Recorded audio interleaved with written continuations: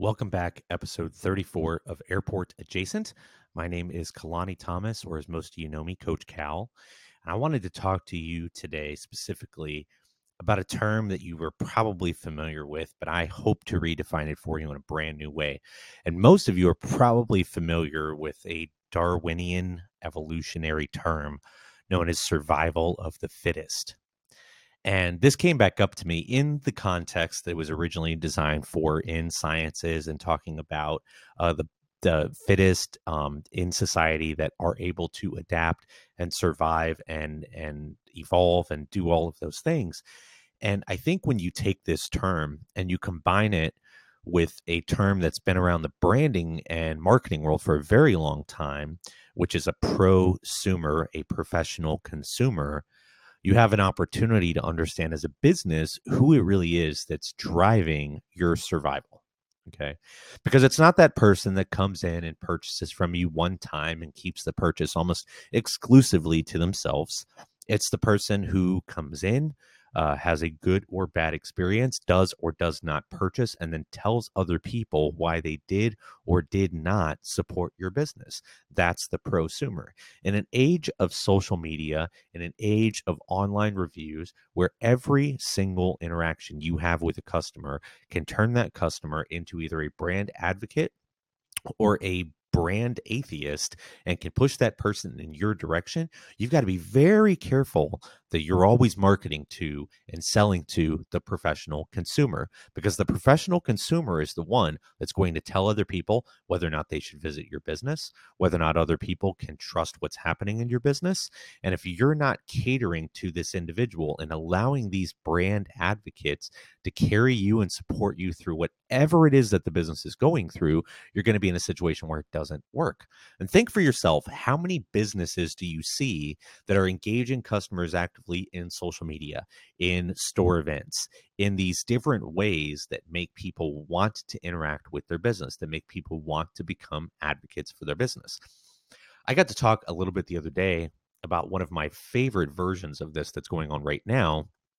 And this is the Domino's guerrilla campaign, if you will, to fix potholes in roads that might be ruining your pizza purchasing experience, right? Now, in no way, shape, or form is anyone going to stop ordering pizza or start ordering from a different store because of the number of potholes that are between their location and the location they want to get pizza from. That's not the thing. The thing is, when you hit a pothole and your car goes bump, they want you to think of them first before you think of anyone else. That's brilliant in a way that it allows the professional consumer to know, hey, there's a capital version of fixing these problems, fixing these potholes, and that version is to trust someone like a Domino's. So you go to their website, you submit your pothole, and next thing you know, it's thank you so much for your submission. For only $9, we'll bring you a pizza and we'll avoid the pothole, right? It's brilliant. This is an opportunity for Domino's to do very little work in the future, very little. Pass these off to other contractors, pass these off to whatever it is they're actually doing with the potholes, but to make every time the shocks engage in your vehicle something that makes you think about them. That's what a professional consumer is doing. A professional consumer is using any excuse they can to advocate and attach and associate with a brand. Myself, I'm a huge brand advocate of Russell and Hazel. It's a office supply company, and the products that they sell are phenomenally well designed, just aesthetically gorgeous products. Now, I don't necessarily tell everyone about it. I don't necessarily post to their Facebook page with how great and wonderful I feel about the new pack of Post-its that they've just come out with, or sticky notes. But what I do is I give their products to people all the time. I let people experience that.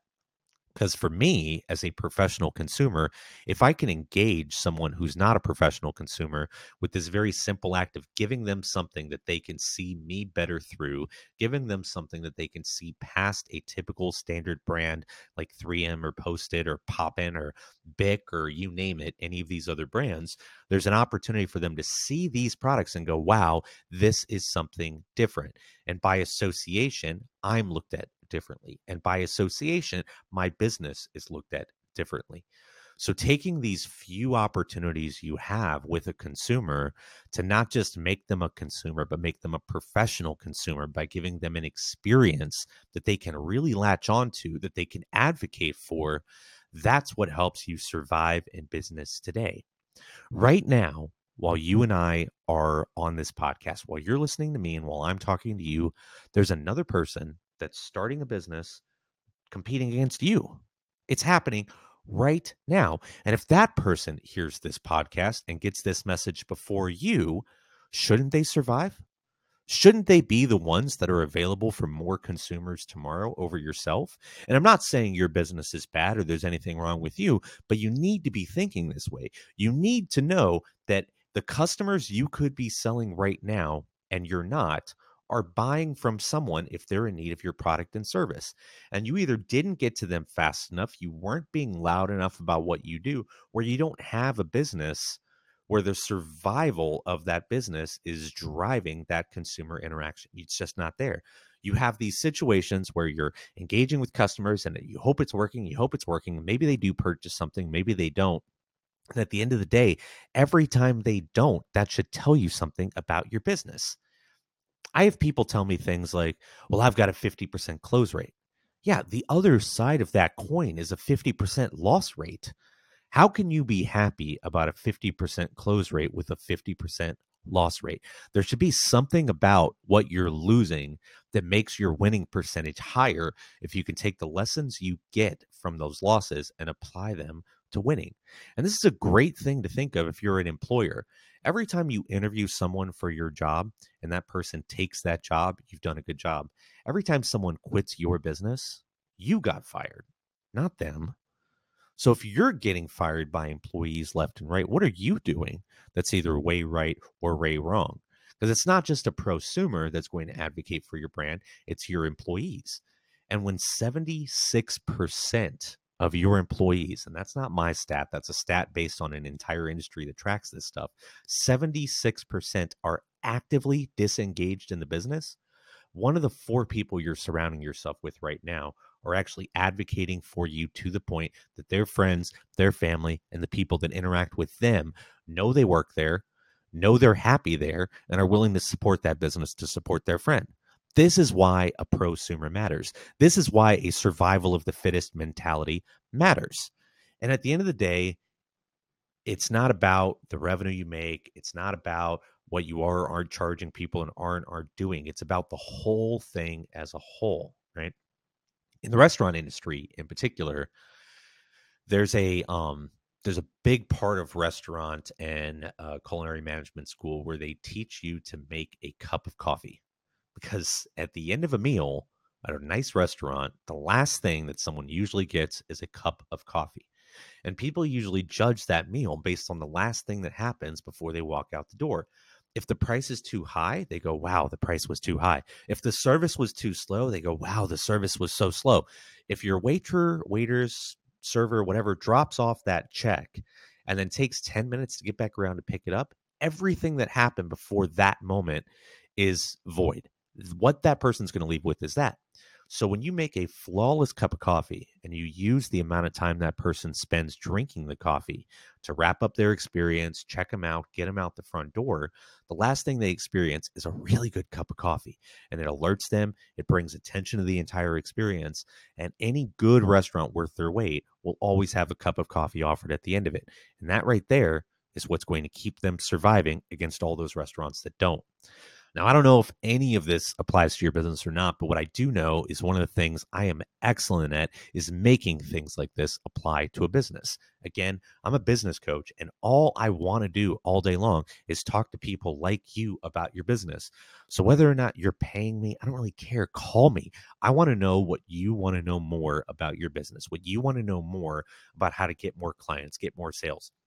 704-804-2119.